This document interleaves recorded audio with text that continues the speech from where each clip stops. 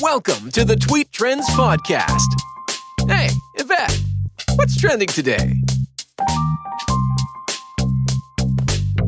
Hey, I'm Yvette. Hey, girl. And you are tuned into Tweet Trends. It's the quickest way to find out what's trending today. You don't make progress by standing on the sidelines, whimpering and complaining. You make progress by implementing ideas. Shirley Chisholm. Hey there, welcome back to Tweet Trends. Today's quote was from Shirley Chisholm.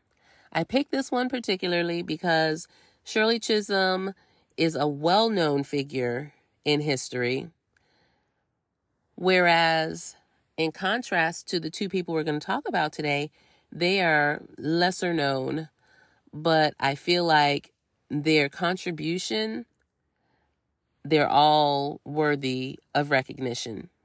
Now, just in case you're unaware of who Shirley Chisholm is, I'm not sure what rock you've been living under, but let me get you up to speed. So back in 1968, she became the first Black woman to be elected to the United States Congress. But that's not all. In 1972, she became the first Black candidate for a major party nomination for President of the United States. But that's not all. There's more. She was also the first woman to run for the Democratic Party's nomination. So, Shirley Chisholm, she's a big deal.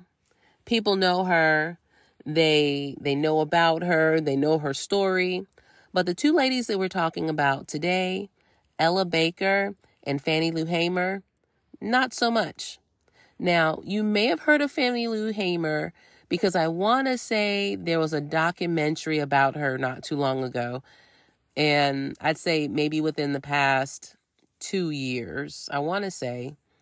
I didn't even think to look that up before I started recording this.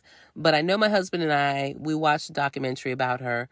And so you may know about her if you're into documentaries, but if that's not your jam, then maybe you've never heard of her before.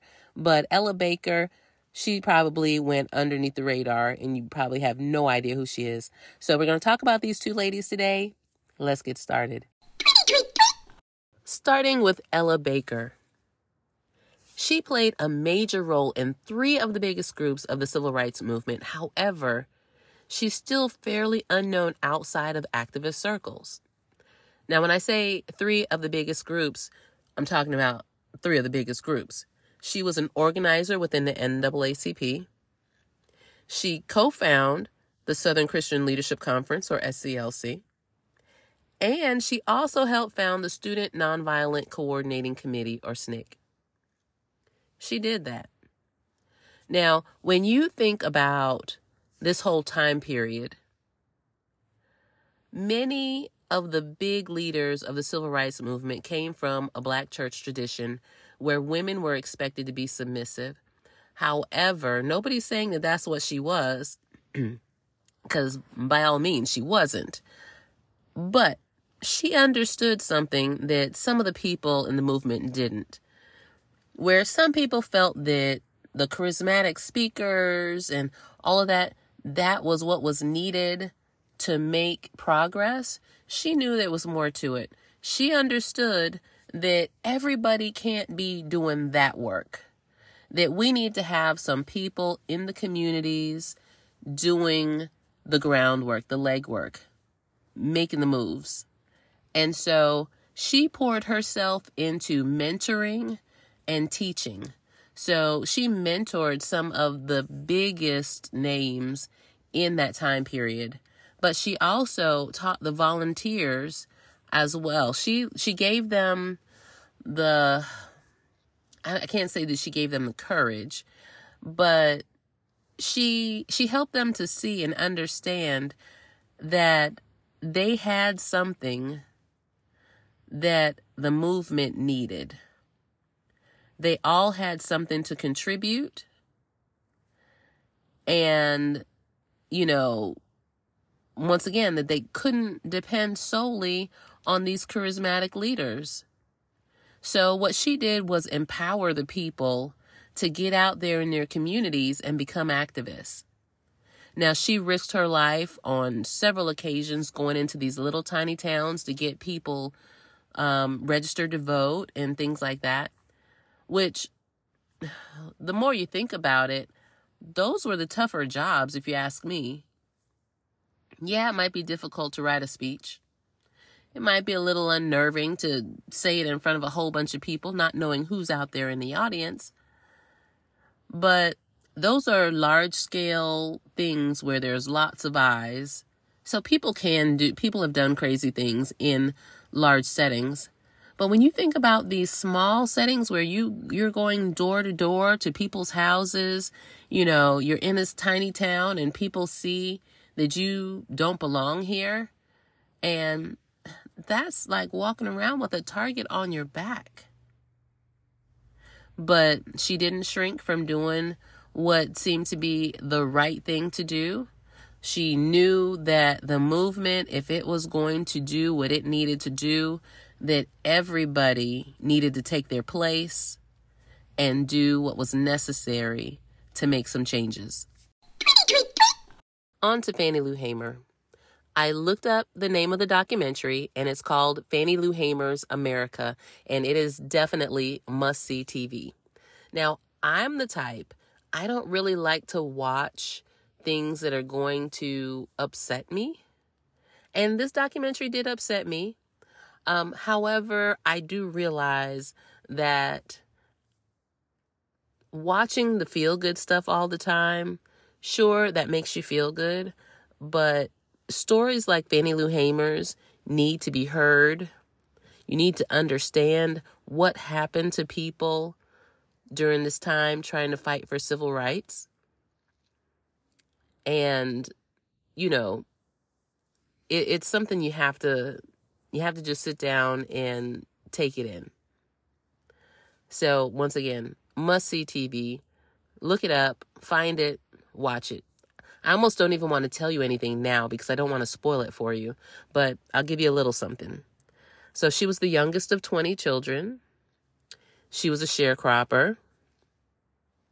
She didn't really have a formal education, but she did love to read.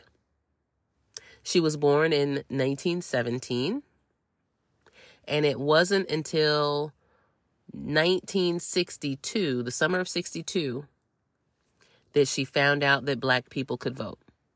So this is where her story and Ella's story intersect, because two of the three organizations that Ella helped to found, SCLC and SNCC, those two groups held a forum in the summer of 62, and Fannie Lou Hamer went to that forum. That's when she found out that Black people could actually register to vote, and she was 45 years old at the time. She wasn't wasting any time. She got on a bus the next day with 17 people, and they went to go try to register to vote.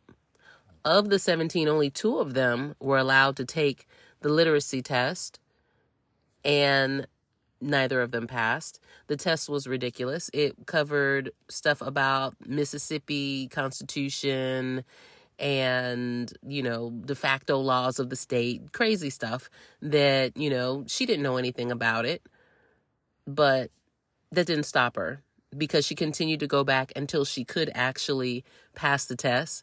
And then even after she passed the test, she had to pay a poll tax so that she could vote. But nonetheless, she did it. And from that point on, her task was to register others. Now, registering others to vote proved to be a very dangerous role for her. She suffered many casualties. She ended up being disabled because of it, with permanent injuries. She lost a child because of it.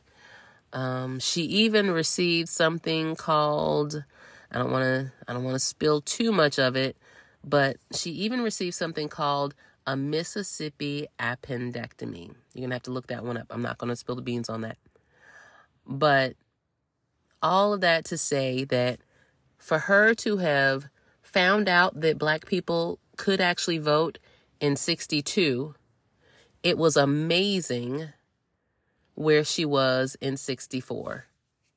In 1964, she was at the Democratic National Convention, and she wasn't just at the convention, she was speaking at the convention. How crazy is that? From that point, people realized how powerful of a speaker she was. So she's opposite spectrum of Ella. Ella was playing the background, getting everybody together in the community, and Fannie Lou, she could sing and she could speak, and she was out there getting it in. Once again, I don't want to tell you too much more because you need to go see that documentary, Fannie Lou Hamer's America. Thanks so much for joining me for today's episode. Your homework assignment is to go check out the documentary, Fannie Lou Hamer's America. Do that for me. Let me know what you think. You know where to find me, Twitter and Instagram at HeyYvette. That's at HeyEvette. Or just look for the hashtag TweetTrends.